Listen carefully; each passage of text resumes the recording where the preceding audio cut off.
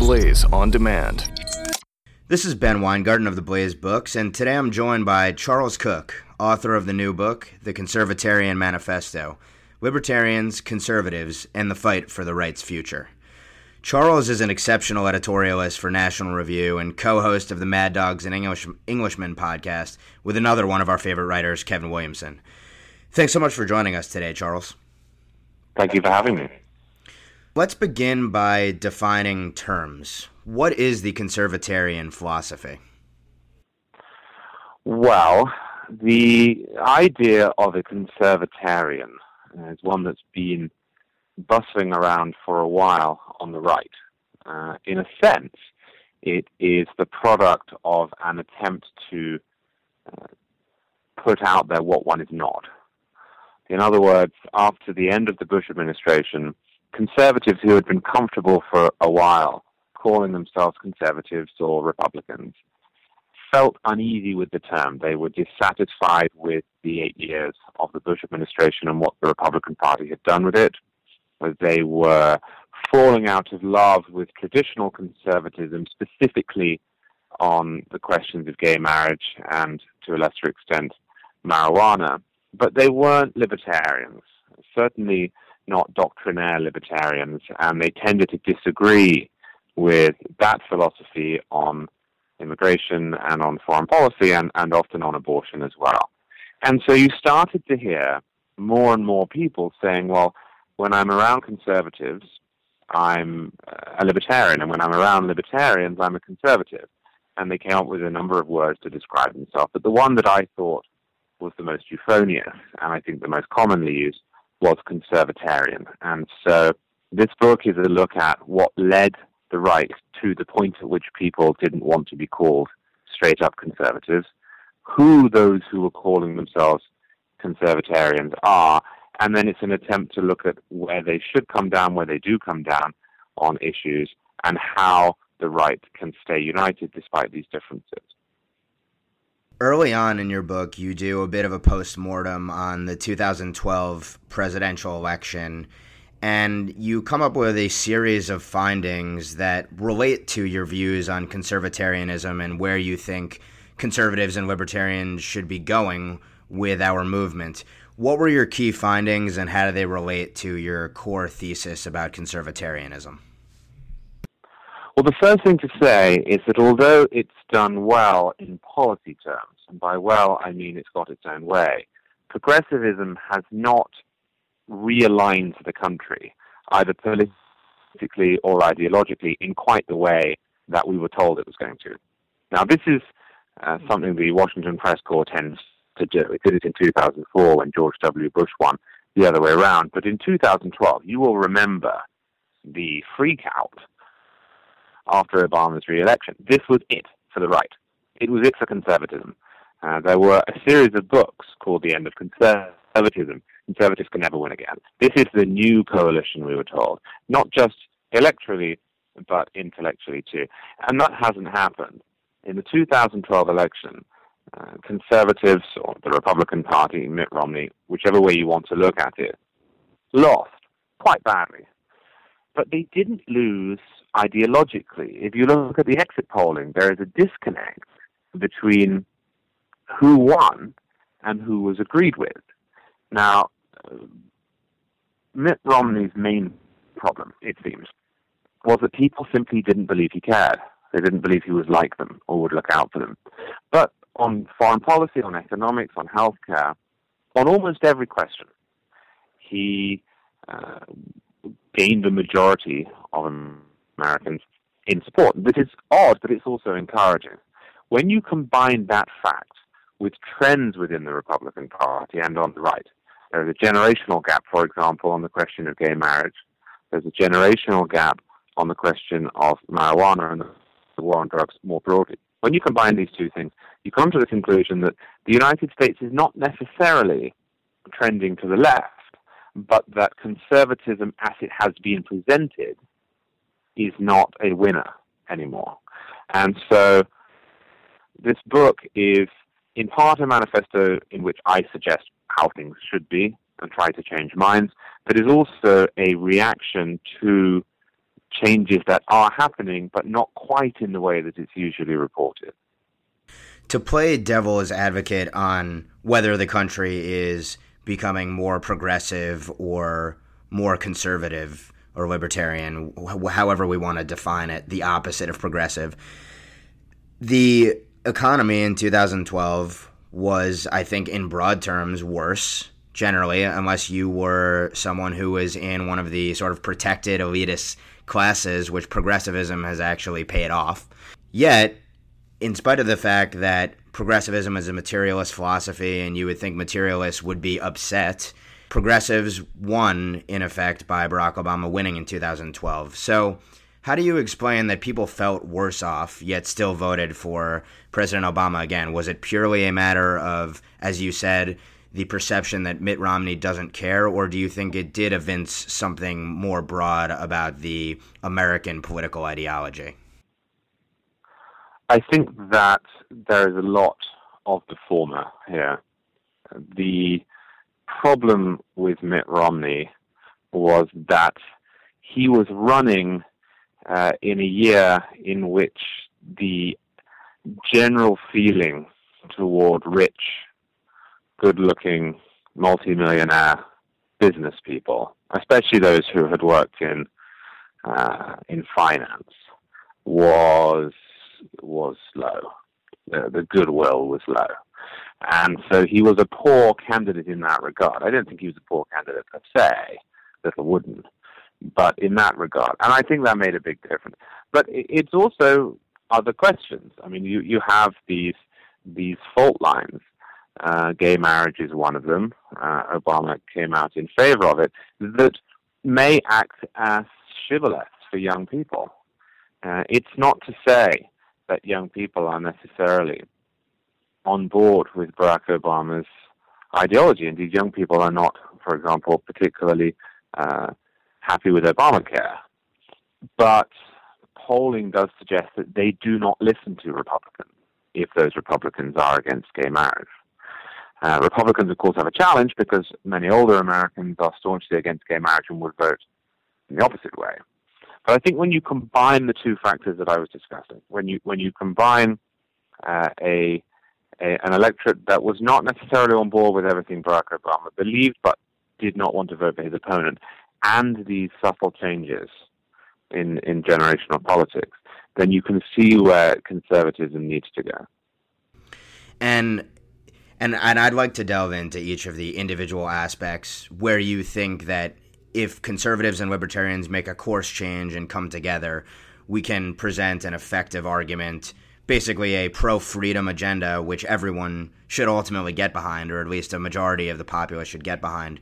But before getting there, let's talk about where we end up if we don't course correct.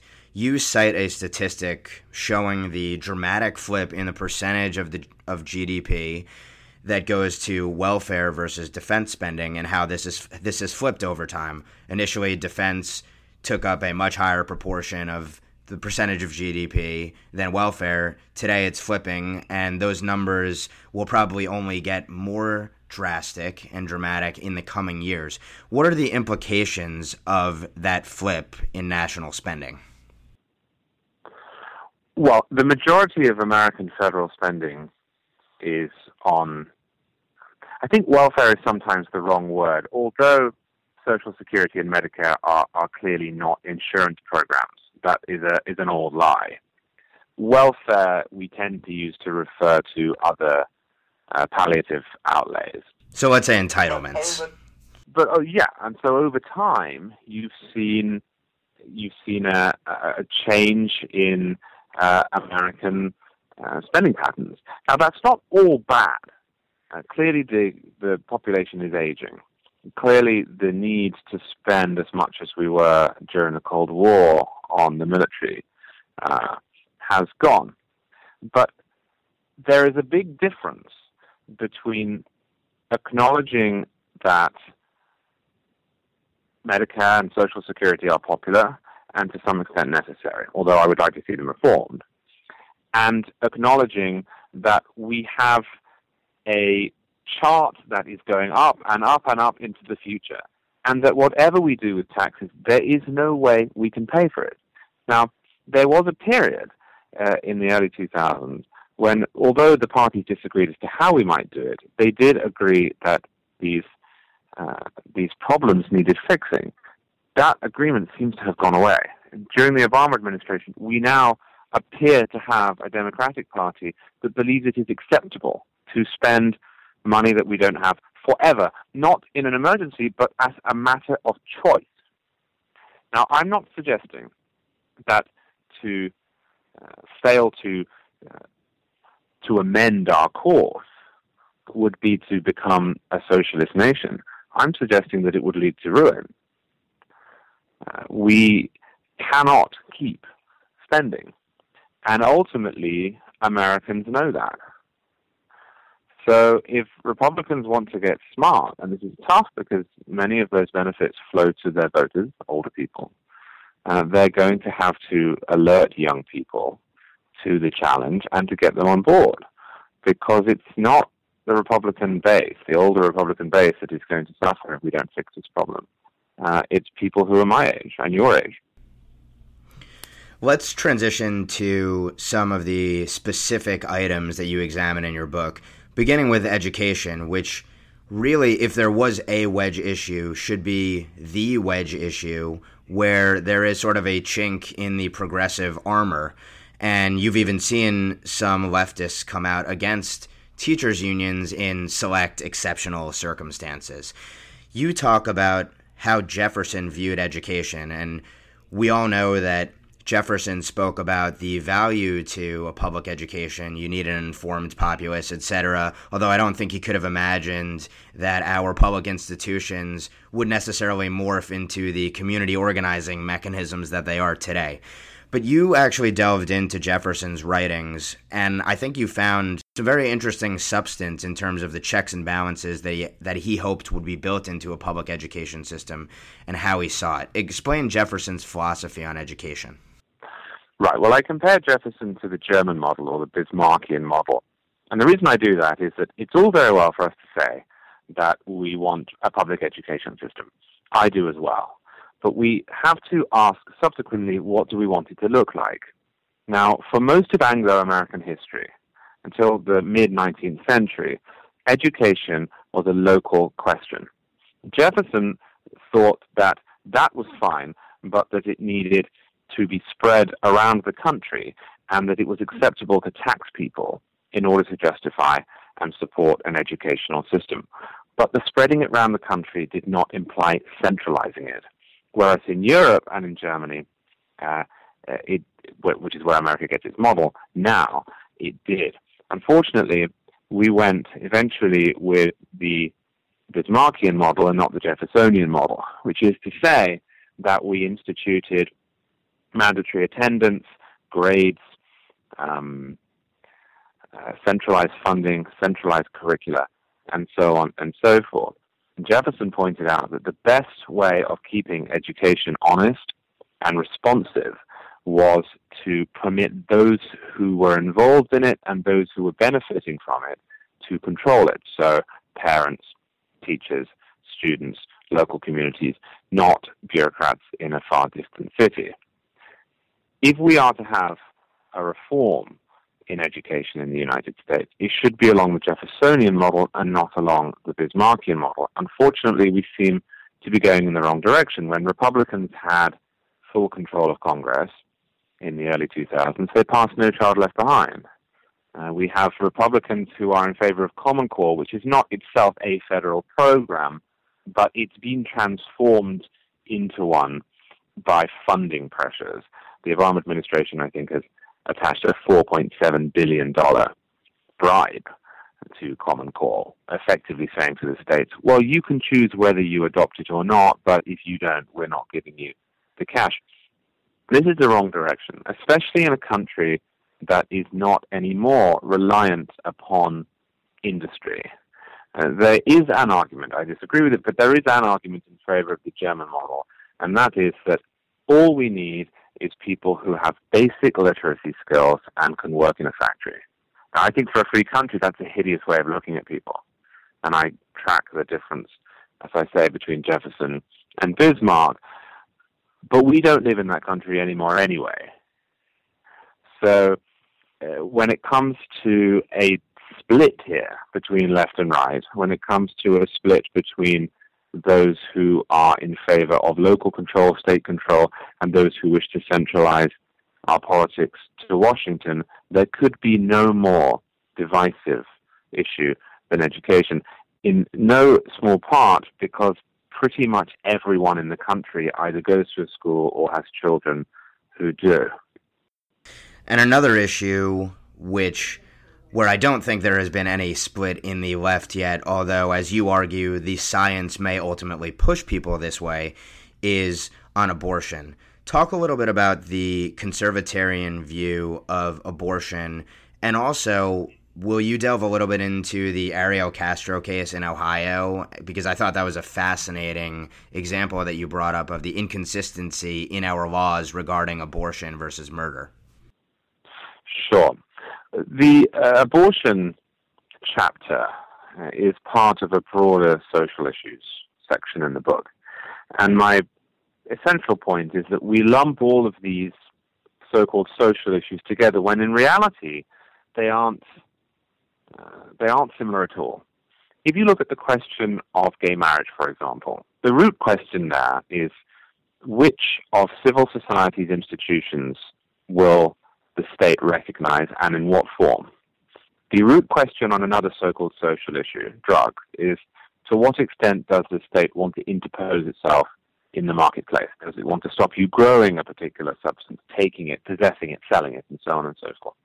The root question when it comes to abortion is at what point does human life begin and which protections should that life receive? Now, unlike both gay marriage and marijuana, young people are not trending toward the so-called socially liberal position. In fact, they are more pro-life now than they were 20, 30 years ago, and they are the most pro-life generation of all, except very old people. So you have a philosophical question here and an electoral question, and on both, in both cases, abortion sits apart.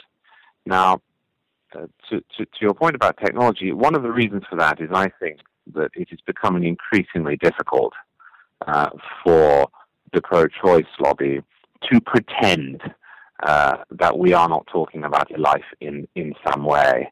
It's not just 3D ultrasounds or that babies are born earlier and live, or photographs of little hands poking out of pregnant women's tummies. But it is the knowledge that human beings are complex and that science is simply incapable of determining with any accuracy a point of viability, this word that is thrown around. And I think that in evidence daily, in that pro-choicers very rarely want to talk about their position. They very rarely want to talk about abortion. They don't use the word. They say women's health or abortion care or women's rights. It would be a little bit as if Second Amendment advocates such as myself were never willing to talk about guns or bullets or firearms and would shy away from the word. In terms of your Ariel Castro question, we do have an odd attitude toward abortion in the United States legally. Because of the Roe v. Wade decision, every state has a legal abortion regime. Now, the ease with which one can get an abortion and the time period during which it is legal to do so, practically, differ by state. But every single state has a system in which it is presumed that an unborn child does not have the right to its life and can be killed. And yet, in many states, you can be tried for essentially a double murder if you kill a pregnant woman. Now, Ariel Castro would have been, in Ohio, he killed himself, but would have been liable to be charged for murder and executed because he forced one of his captors to miscarry. He punched her in the stomach, I believe, until she miscarried. In other words, the law was fine to punish him, possibly to the point of death, because he had killed an unborn child. that was a murder. That's registered as a life within the law in Ohio. But elsewhere, if a mother doesn't want her child, she can kill it. I think that that's metaphysical nonsense. That's effectively saying that if you want a baby, it is a life, and if you don't, it is not. Well, what else works like that? Nothing. Moving from, and I think that's a strong point that I haven't really heard articulated anywhere else, frankly. Have you? I haven't, no. I have to say, someone will probably write to me now and say, well, I've been saying this for years, so I don't want to claim it as a unique thought, but it was certainly original to me. So moving from one uncontroversial issue to another uncontroversial issue, the Civil Rights Act, you make an argument with regard to private discrimination where, and to paraphrase, and you can correct me if I mischaracterize it, you argue that the Civil Rights Act in toto, when it was passed, made sense to protect those being discriminated against. But today, those aspects of the act which ban private discrimination should be struck down. Is that right? And make your case. No, I don't think they should be struck down. I think that we need to start re-examining whether we are going to permit those who have conscience objections from discriminating privately. Let me make two points just to be extraordinarily clear here. The first point I make is that there is absolutely no role whatsoever for discrimination within the government, and that the federal government has a role to play here. There is no room in America for a government, for example, charging British writers a higher tax rate or refusing to give African Americans driver's licenses or anything of that sort when one is forced to come into contact with the state, where there is force involved, where the state has a monopoly or is in charge of a permitting process. The Civil Rights Act is absolutely necessary and must not only be upheld, it must be cherished. The question of private discrimination is, of course, different because one does not have to visit a particular diner. When we're thinking about Mississippi in 1964 and Mississippi in 2015, it's only reasonable to point out that the situation on the ground has changed. For example, I would be fine with a restaurant having a no Irish sign in the window, but I would nonetheless boycott it and tweet about it and make a fuss. The reason I bring it up, though, is not because I have a particular desire to repeal that part of the Civil Rights Act, although I do think that it's intellectually problematic to tell a business owner he has to serve somebody he dislikes, the private business owner, that is. But it's because we seem to be headed for a clash on the question of gay marriage. And the New Mexico Supreme Court ordered a photographer, Elaine, her name was, to photograph a gay marriage, to which she objected strenuously on religious grounds. Now, the court case in question, the majority opinion suggested that it was the price of living in a free country to be forced to serve customers you believe are, in the words of Thomas Jefferson, sinful and tyrannical. Now, I don't agree with Elaine. I'm fine with gay marriage. I would happily photograph a gay wedding. But if we are to side with her, as 80% of the American public seem to do after the case, then we should also accept that that has implications for our view of other private discrimination. And I understand that it's a thorny area, but I am presenting the case that it might be time to throw up our hands and say that just as we are not greatly offended if someone, legally that is, if somebody chooses to say hideous things about the Holocaust, we have strong First Amendment protections for terrible human beings. We may need to accommodate those who disagree with gay marriage so that they aren't forced to provide private services. It's one of the ways in which it will be possible to keep the union together and everybody happy. And of course, accepting differing opinions is free society. It's essential to free society. And you've argued Right. vigorously, as you mentioned, for folks who are Holocaust deniers, for their right to speech. It's an inherently American thing to accept dissenting views. Well, that's exactly right. It's amazing to me, as a foreigner, the extent to which those with dissenting and often ugly views are protected in the United States, because they're not where I'm from. There are these lines that are drawn, and it is presumed that if you stand up and say that some terrible Holocaust denier should be able to speak without being arrested, that you agree with him. Well, of course, I don't agree with him. I don't agree with any of the people I've defended on these legal grounds in the last few years. I think they're generally awful. But I don't agree with Elaine either. And that isn't to say I should be able to force her at the point of a bayonet to serve people she dislikes. Since you mentioned gay marriage, you go into some depth to make the argument against those libertarians, let's say, who would argue that the state should completely separate itself from marriage altogether. You make the case that they're sort of intertwined to such a degree that can't practically happen. Explain that to our listeners. I think it's a linguistic game, and I think it puts the cart before the horse. Look, there are two reasons that gays want to be able to marry and have the state recognize their union. The first is that it carries with it a certain imprimatur. That's clear from Kennedy's decision. It's clear from the amicus briefs that accompanied the case.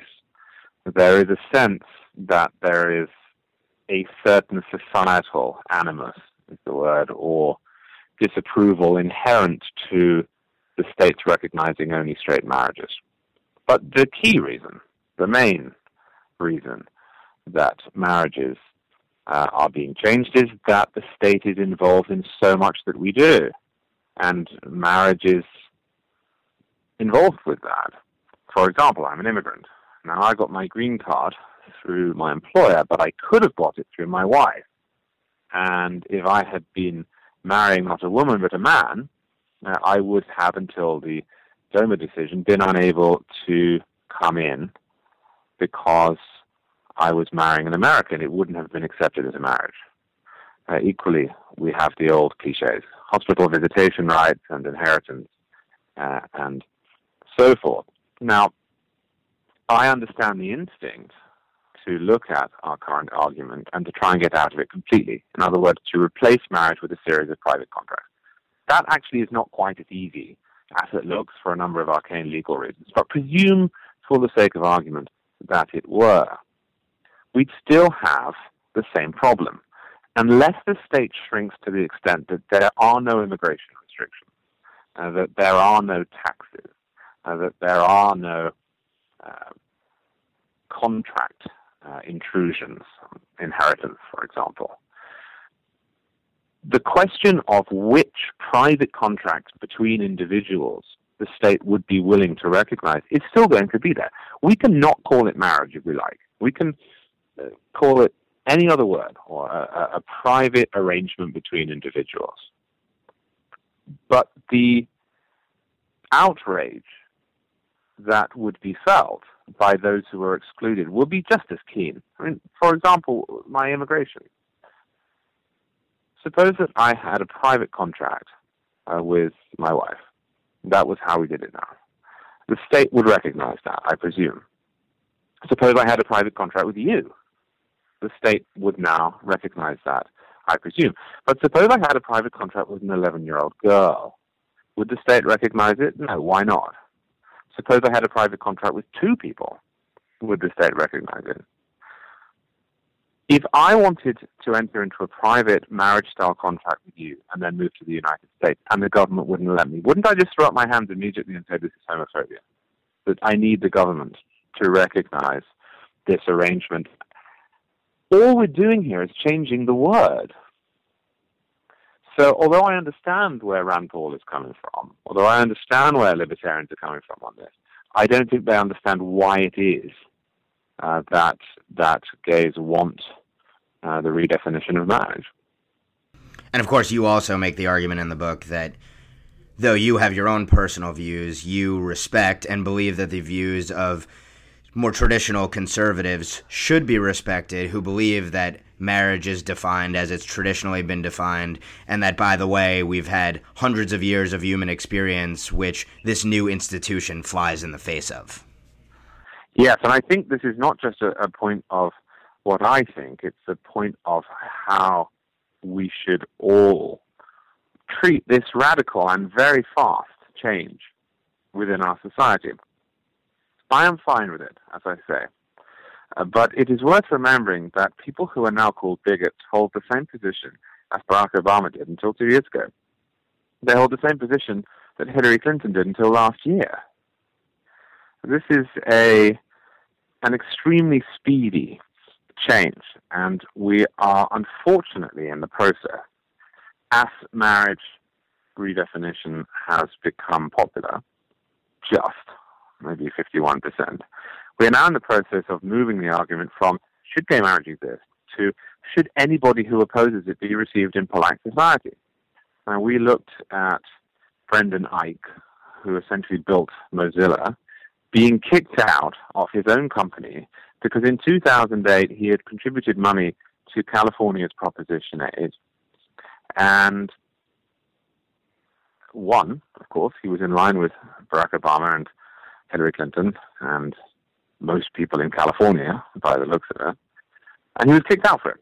He was prevented from serving within his own company because he held a private view, not because he was bullying his staff, not because he was making people feel uncomfortable or discriminating or sending around proselytizing emails, but because privately he had contributed to a campaign in 2008. 5 years later, 6 years later, he's ousted from his job for thought crime. That's extraordinarily dangerous.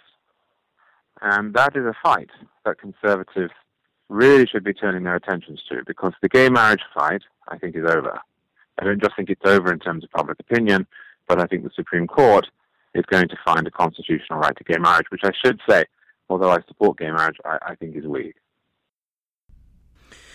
On foreign policy, you discuss some of the lessons from World War II, and you ask the rhetorical question, have we learned nothing? I think the answer to that question, based upon the news of almost every single day, is self-evidently no. What do you make of that response? Oh, I hope you're wrong. I should put that into context. My basic theory here is that the conservatives are right on the question of foreign policy and that the libertarians are wrong. It's all very well to have a non-interventionist outlook, admirable even, but we live in a different world than we did in 1880. For most of its history, the United States has had a streak of non-interventionism. Barack Obama, and indeed those who supported him, was not new. We saw this after Vietnam, we saw this after World War I, and there was a resurgence after Iraq. But it is one thing hoping to stay neutral in 1918, at the end of the First World War, when the British Empire is keeping the peace, is ruling the waves, is underpinning a system of liberal internationalism. It's another thing in 2015. The reality is, and whether America likes it or not, that in 1945, the British Empire could no longer play the role that it had done since Waterloo. It could no longer support free trade, keep the oceans free of pirates, and maintain what Samuel Huntington refers to as the liberal order. And that baton was handed over to the United States almost overnight. And as I say in the book, someone is going to fill that role. Now, we've been lucky that for the last 200 years, literally 200 years, since 1815, it's been an English-speaking, well-intentioned power. First the British Empire, and now America. But it doesn't have to be. That role will be filled by somebody. And when the hegemon is weak, others step in. We saw this in the 1930s. Britain backed away. We saw this prior to the British victory in France in 1815, and we will see it again. So who do you want in that role? My answer is the United States. There is no other country, I think, that could credibly fill it. At the moment, we are not seeing a United States that has backed off completely. Indeed, American defense spending and military power is such that it would take quite a while for another nation to step in to that void. But other nations can cause a great deal of mischief if America chooses not to lead. And increasingly under Barack Obama, and you can see this in terms of public opinion, which is shifting from a more non-interventionist stance, and not just on the left, it should be said, on the right as well, 2008 and beyond, to a more interventionist attitude. This morning, I read that 62% of Americans want ground troops sent against ISIS. 30% do not. That's a shift. Whether it happens or not, that's a shift. Have we learned? No, I think these lessons have to be relearned every generation.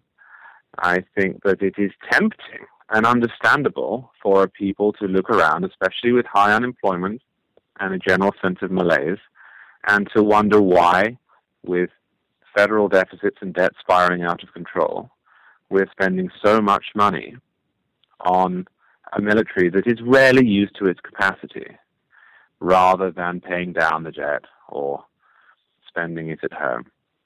The answer, though, is that history shows us that a strong liberal power undergirds a peaceful world order. Marco Rubio has a good line about this. He says, if you think that the military is expensive, try and imagine a world in which it's not there.